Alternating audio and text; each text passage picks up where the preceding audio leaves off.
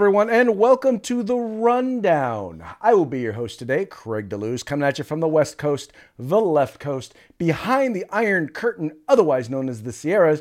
And as you all know, I do not do this program by myself, but today we have a special guest, and I'll go ahead and I'll let him introduce himself. I'm Paul Lathrop. I'm the Deputy Director of New Media for the Second Amendment Foundation. Not quite as good looking as your normal co-host. No, definitely not quite as good looking. At least your background definitely isn't as nice looking as Mr. Piwowarski's. But that would take adding a lot of bourbon. Yeah, well, I'm not a rich man, and Mr. Piwowarski is. So, I'm not sure he would resemble that remark. Before we get started, Paul, why don't you go ahead and I'm sure a number of our folks already know who you are, but why don't you go ahead and introduce yourself to our audience? A little over 10 years ago, I started a tiny little itty bitty podcast called Politics and Guns.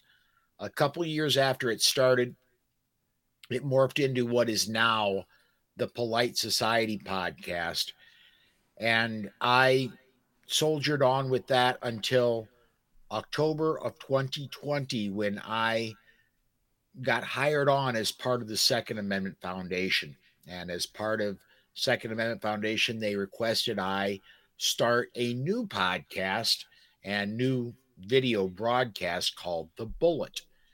The Bullet is a Monday through Friday broadcast. It happens at 5 p.m. Central Time, about an hour from now. And each day, Monday through Friday, I bring on a different co-host and we talk about the Second Amendment news of the day. And then on Saturday, I bring on a bunch of people. We talk about all the stories of the week.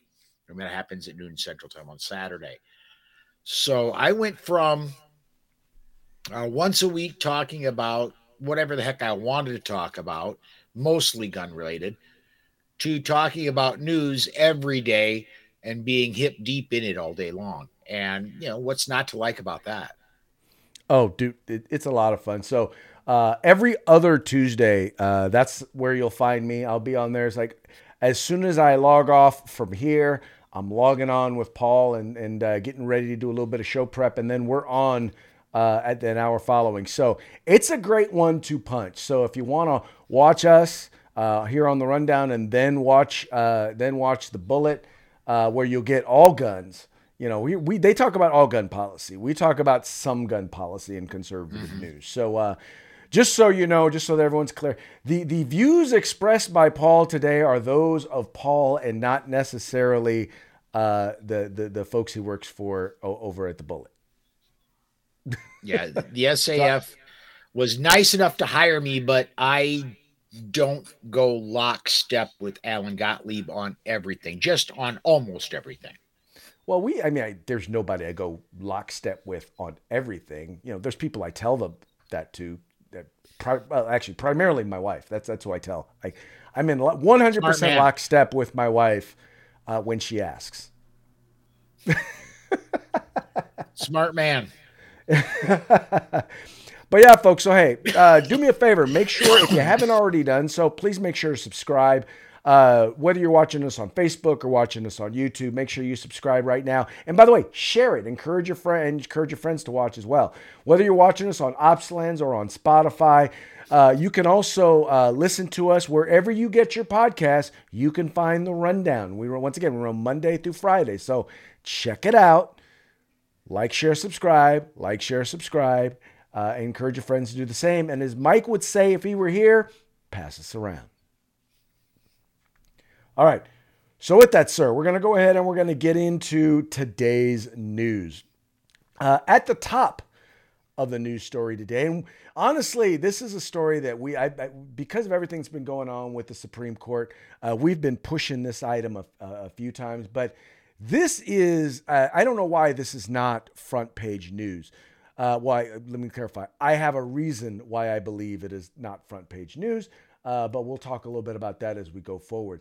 You may or may not be aware, but right now there is a major crisis amongst our law enforcement officers. In fact, there was a study that was done that the number of police officers that have died in the line of duty in the last year rose 59%. 59%. And that's, by the way, that's year over year. I mean, there have been a number of years where those numbers have gone up significantly. Now, mind you, and I'm sure that that Paul will probably agree with me.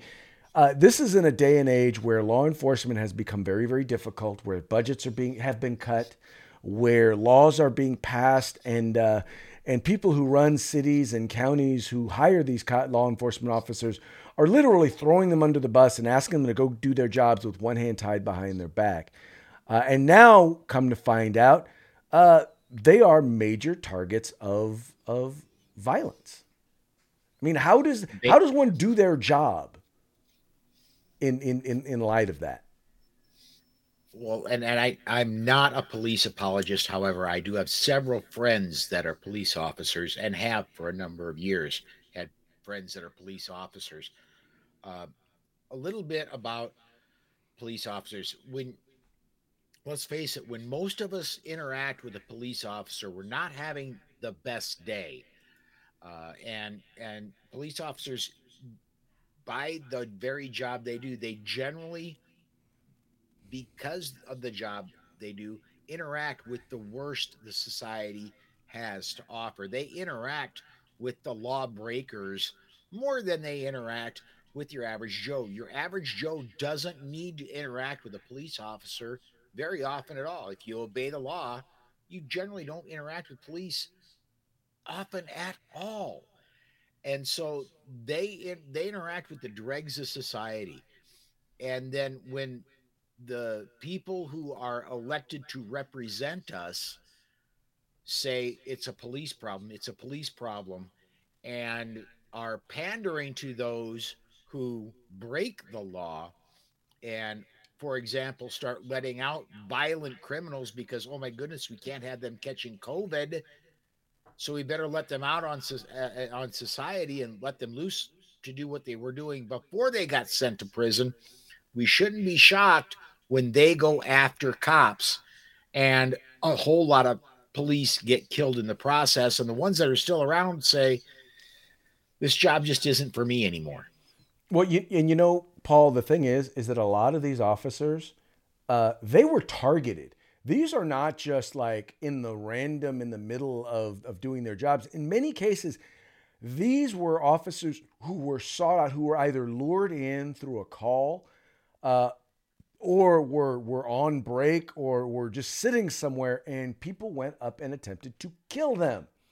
Right? So these officers are now targets. And by the way, that leads to a whole nother issue. And this is why I didn't just title a story about, the percentage of the number of increase of law enforcement officers that are dying. But there is a real challenge facing police.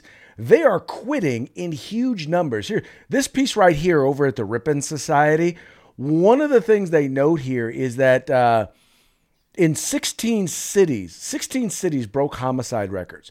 But then in places like New York, you have 5,300 NYPD uniform officers have resigned or retired, a 75% spike over the previous year. Minneapolis, you had 105 officers. Seattle, 180. And in 180 in 2020, and then 170 in 2021. Chicago, 660 retired in 2020, and they don't tell you how many retired. And 2021, they don't tell how many retired the year before, but that's nearly twice as many as just a few years before. Oakland PD, once again, 86 officers, breaking records in 2021, and the pace right now in 2022, it's even worse. But think about it. These are individuals who are in a situation where if they go and they do their job, right, they put at risk not just their life, as we saw from the first post, but they're putting their livelihood, their future? Because here's the deal. If they say, well, you did something that violated the policy, or they just want to make an example of you, you'll get fired and you will lose your pension. So your future could be gone. And that's on top of being potentially liable for a lawsuit as they're looking to get rid of qualified immunity. I mean, Paul, and at the same time, and then for each and every one of us, for every officer that's not out there, that's one less person that is potentially going to be there when we need them to help us the most. These are first responders that will not be there or be available. You're absolutely right. And let's be very, very clear about this. These officers are being pushed out. They're not necessarily going away of their own volition. The when you join the police department, there's a sort of a brotherhood of we've got your back.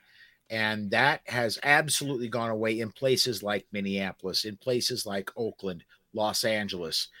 If something happens, if somebody dies of an overdose after you put cuffs on them, your life is done as you know it. And the city will not back you up under any circumstances. You're just done. Uh, that's the way it is for law enforcement now. And so I don't blame any of these officers for walking away. I'm my governor. I live in South Dakota. For those of you who don't know me, my governor, Kristi Noem, has put out a call nationwide for law enforcement officers. We have openings here in South Dakota. If you want to come work somewhere where law enforcement still means something, come to South Dakota. We'll welcome you with open arms. I applaud her for doing that.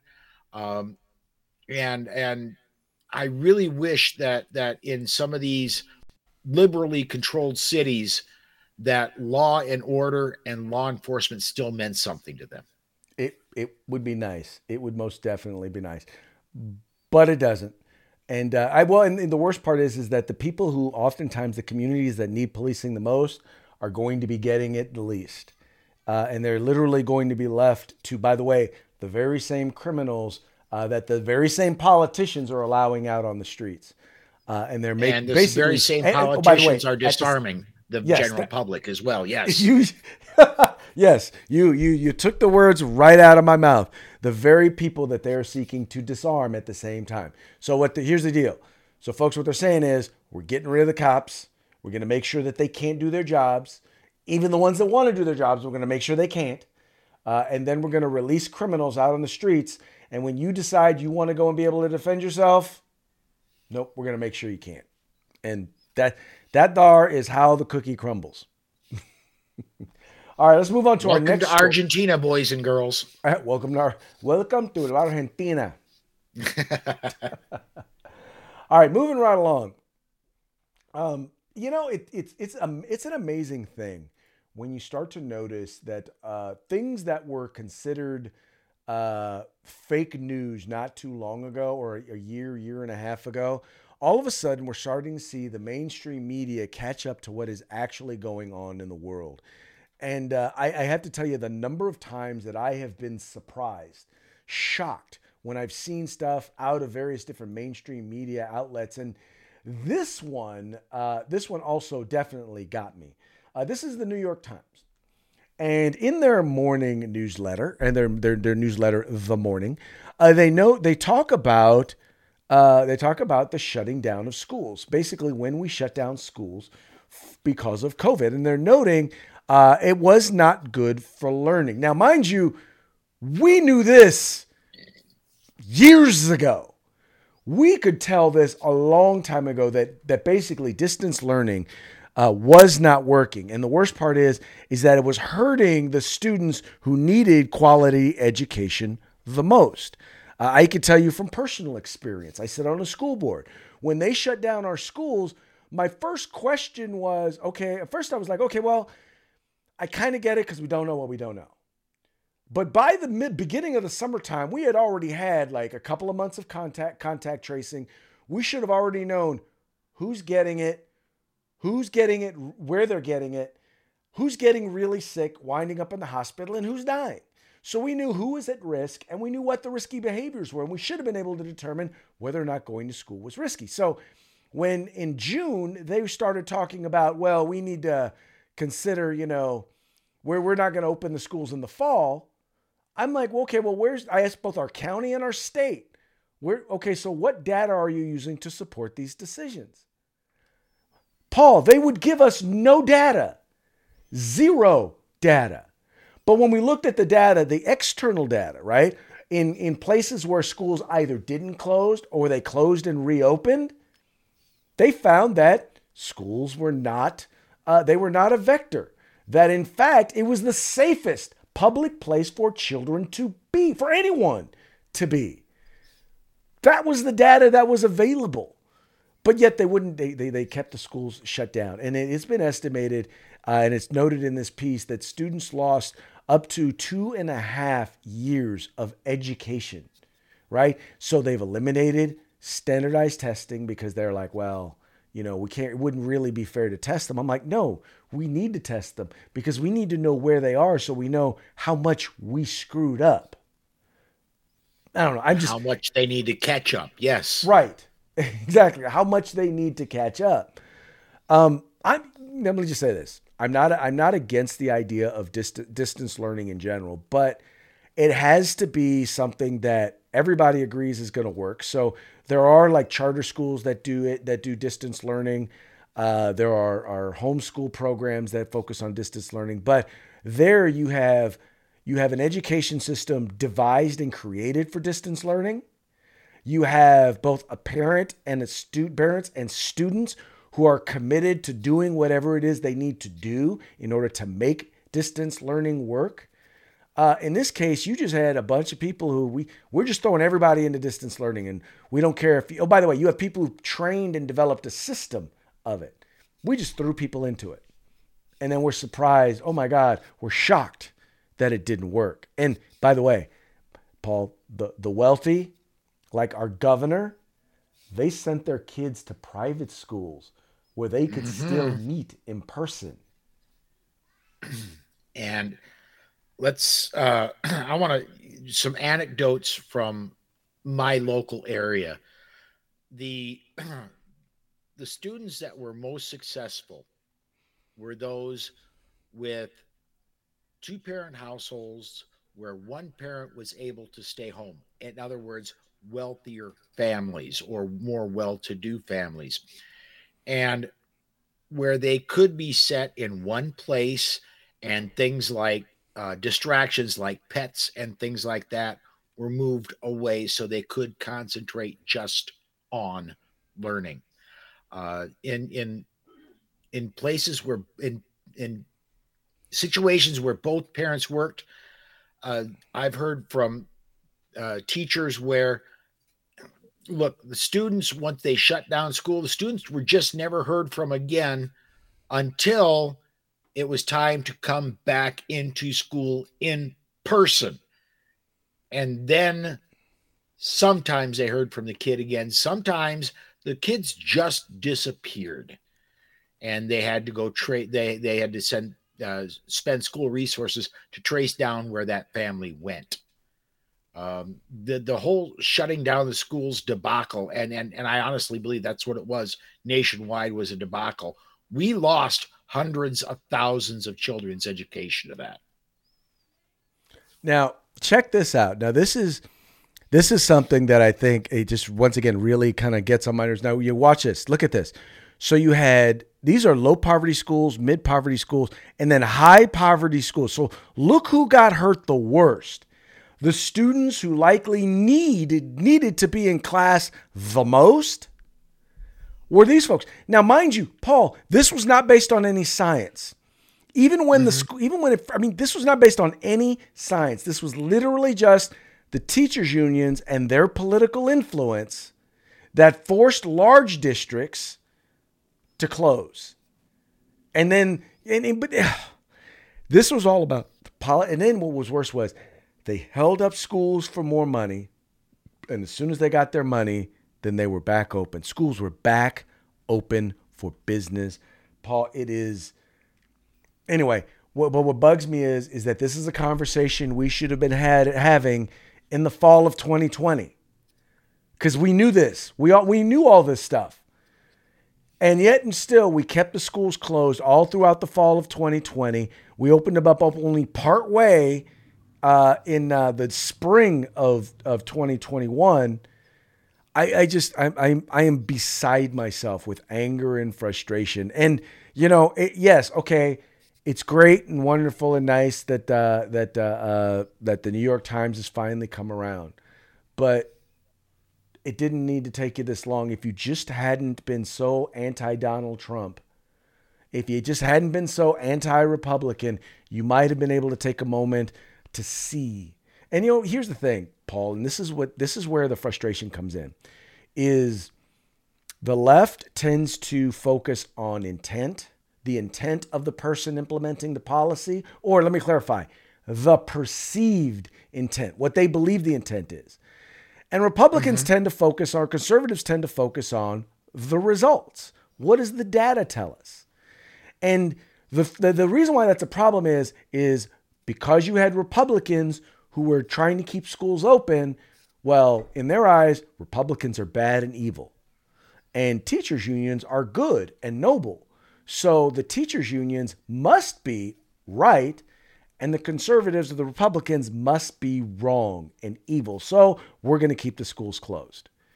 And what we see now when we look in hindsight is, yeah, keeping the schools closed was a bad idea, especially when we know, based on the study coming out of Johns Hopkins, that it only actually reduced the mortality by what? 2.9%. Yeah. The other thing I want to bring up is earlier you mentioned that there are distance learning that are based on and built around. There are distance learning setups, that were designed that way. Public schools never have been. The vast majority of teachers teaching in public schools were trained and have spent their entire careers around in classroom learning. To immediately make a jump to a distance learning, hello PowerPoint, and raise your hand if you've sat through a PowerPoint presentation that, oh my God, I'm never getting back that 45 minutes of my life again. Ain't that the truth? Ain't that the truth? All right, hey, let's jump to our next education topic, and let's talk about student loans real quick. I'm trying to figure out exactly what attorneys general have to do with the idea of student loans, but apparently they think they do. You had a group of 8 blue state attorneys general. Probably know this lady. She's the one that's going after the NRA and going after Trump. But she was leading the way with a bunch of attorneys general, blue state attorneys general, saying Biden must cancel federal student loan debt for each and every borrower, right? Each and every borrower. And they say now is not the time for half measures. I'm just going to let you, Paul, I'm going to let you go ahead and riff on this one because I have a good idea of how you feel about this. All right. To start with, really simple. And I'm going to take Mike Rowe's. I'm going to steal this directly from Mike Rowe. A different one came to mind. I'm sorry. I'm going to steal this from Elon Musk. A 18-year-old can take out $100,000 worth of student loan debt, but can't take out a $10,000 business loan. We're emphasizing the wrong darn thing. To go directly to student loan debt, this college is meant so you can get a higher paying job. You go into it knowing that you are going to have to pay it back. I'm assuming just like when I go to buy a car or go to put a mortgage on a house, you sign papers knowing when this is all done, you're going to have to pay everything back. Look, at some point you have to be able to. You're a smart person. You're going to college, right? $100,000 in debt is a big number. It takes big payments to pay those back. If you aren't going to get an entry-level job with six figures coming out of college, you probably shouldn't be taking an education that's going to be six figures in loans. Right. I'm like this. I'm a big believer in staying out of debt. To give you an example, my son graduated from UC Santa Barbara with almost no debt. And he worked his butt off. And he lived in Santa Barbara, which is expensive, but he lived in a 2-bedroom place with 4 other guys. I gotta say, he got his hustle on. Most of the debt that he accumulated was during his freshman year, where he was kind of feeling himself out. And then his senior year, he took a semester and went and studied abroad. So obviously wasn't going to be able to work while he did that. But for the most part, he worked his butt off. And, he made the sacrifice. And, so I'm like, I always tell people, if you want to go to college and graduate with little to no debt, you can do that. You just have to, number one, realize, okay, maybe, Stanford or Harvard is not going to be the place where you're gonna wind up going. All right. You may also realize that maybe you're going to go to community college first, and they do a great job of articulation between. Matter of fact, with universities. Matter of fact, a lot of top universities, they have a program where if you have a certain GPA in community college, you get automatically accepted into the university. So it's a great inexpensive way. So you can graduate without a bunch of student loan debt. I graduated from college with very little debt, paid it off within a few years. I did not go to graduate school because I didn't want to amass a bunch of debt. But I know people who went and got multiple master's degrees, went to work on their doctorate. Now they're they owe about as much as they would owe on a house, right? On their student loans. And by the way, they're making a lot more money than I am, and they want their student loan debts forgiven? Please. Folks, only about 8% of all student loan debt are to low-income students. Overwhelming majority is to upper middle class and high-income students. So this, folks, is a transfer of wealth, because the people who are making the money, those taxpayers, they're the ones that are going to wind up paying for this. So yeah, no, sorry, no. And all the people who are crying for it, probably because they're those people who took out those student loan debts and they want it forgiven. So they're all, all those people running those nonprofits and, making a couple of hundred, making 6 figures and working in the media. They're the ones that are the problem. I wonder if Letitia James still owes some on her college. She's not of a very advanced age. I wonder if she might have some sitting around yet. Well, probably some law school debt, huh? Yeah. Wouldn't surprise me one bit. All right, let's move on. What? Say, is she a Harvard grad? That's not a cheap school. I do not know. All right, moving right along. SCOTUS legitimacy. So now we're seeing a whole bunch of people in the mainstream media on the left who are out there, and they are literally going after the idea, the questioning the legitimacy of the Supreme Court based on what they saw, or based on the decision here. I'm going to go ahead and play some of this video for you so you can get an idea of some of the things that they're saying. The Supreme Court will overturn Roe versus Wade. Apparently they decided masks aren't mandatory, but Mother's Day is.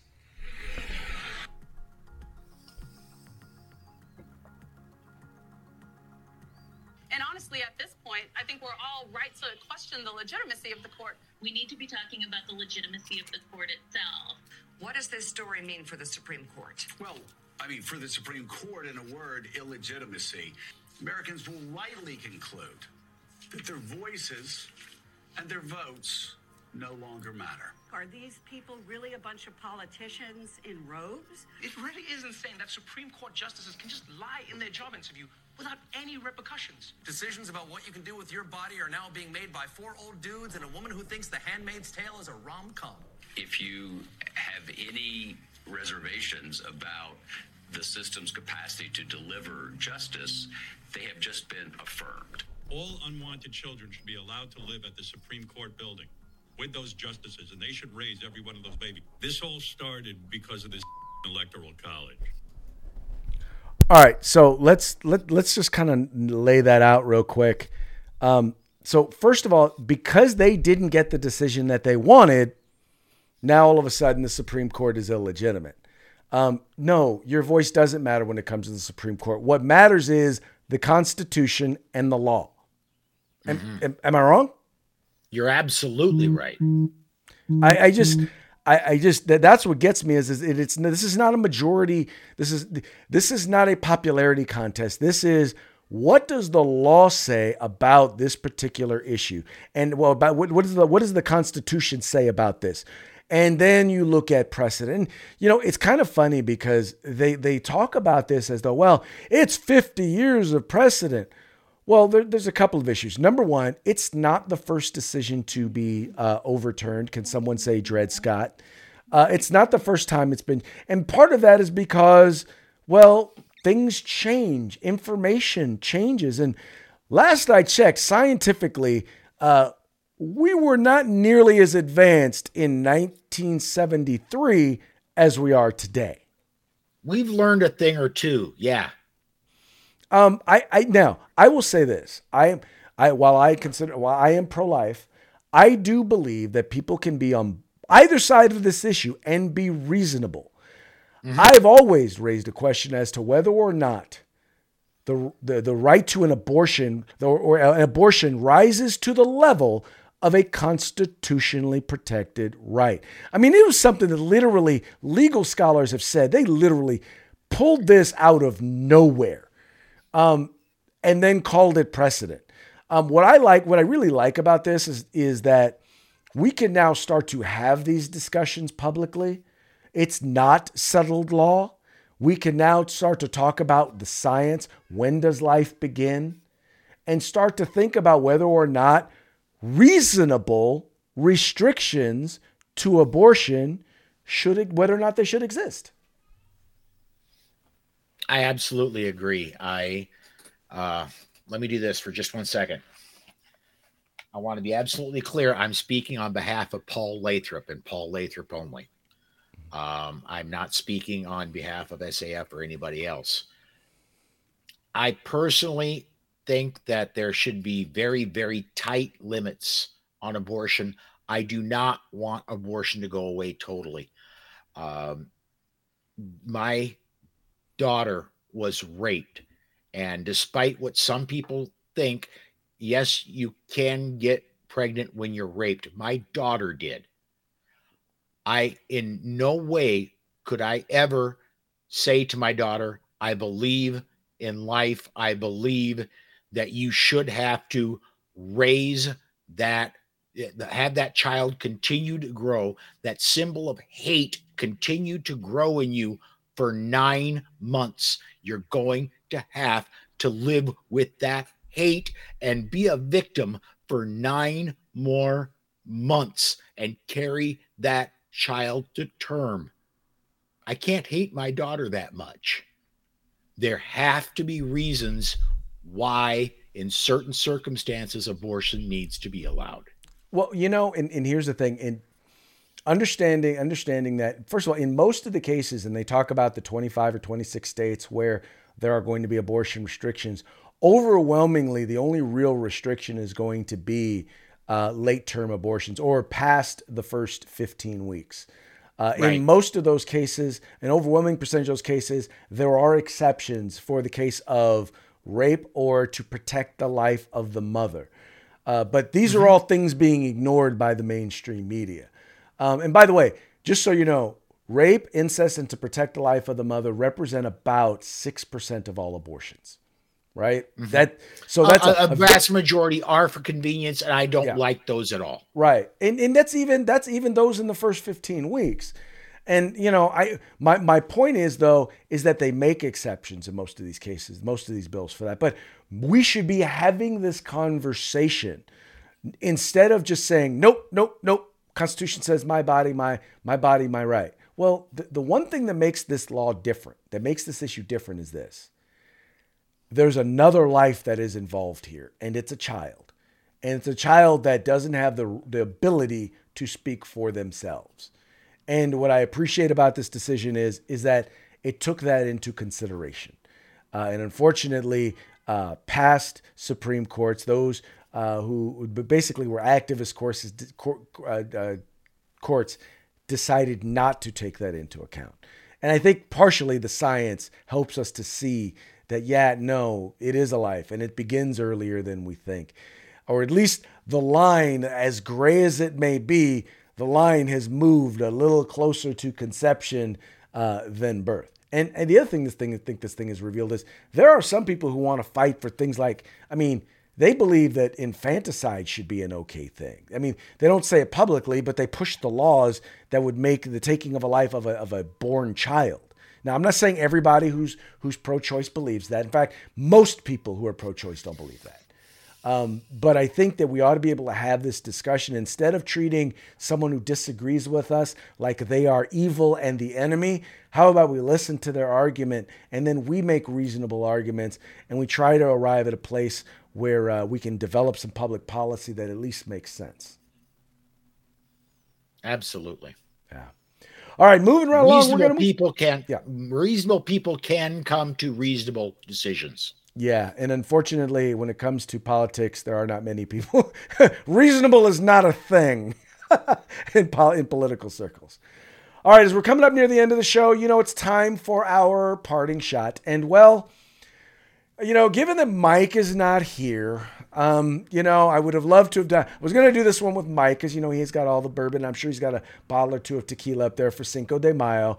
I just want to, for those of you who do not know and keep saying that that Cinco de Mayo is a celebration of Mexican independence. It's not. It is literally a recognition of a single battle that took place. And thus that leads to this particular meme. For those of you who are listening, it's a meme of a gentleman standing there talking to a lady and saying, "I am not above using obscure Mexican battles to justify my drinking." I resemble that remark.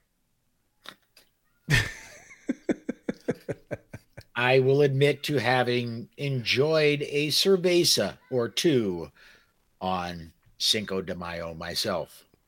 Oh, yeah. And what I love about it, man, is it is a recognition that, as much as people want to say, oh, well, America's racist, and it's white focused. But you know what? Here's the thing. We have seen various parts of cultures from other countries become ingrained in the American culture. And Cinco de Mayo is just, it's a small taste, but so much of Latino culture, of Black culture, of Asian culture, you name it. Asian Pacific Islander culture, so much of it is over time becoming a part of not just that group's part of being America, but all America is celebrating it. And I think that's a great place to be. And I just hope we can continue celebrating without somebody saying you're culturally appropriating Mexicans when you drink on Cinco de Mayo. No, I am culturally appropriating a cerveza. Of course, I don't know if that's culturally or orally. There you go. I'm orally appropriating a cerveza. All right. Hey, just one more time. Let the folks know where they can watch you. We will be live in about 25 minutes over on the Polite Society podcast, Facebook and YouTube page. And over, if you're watching this on OpsLens, we'll be live there in about 25 minutes. Excellent. Folks, hey, you guys take care. Very much enjoy. By the way, if you're going to drink responsibly. Don't drink and drive. Call yourself an Uber or a Lyft, or call a friend who is not partaking. But be safe, and we will see you tomorrow on Freedback Friday. Paul, thanks for joining us. Thank you. See you, everybody.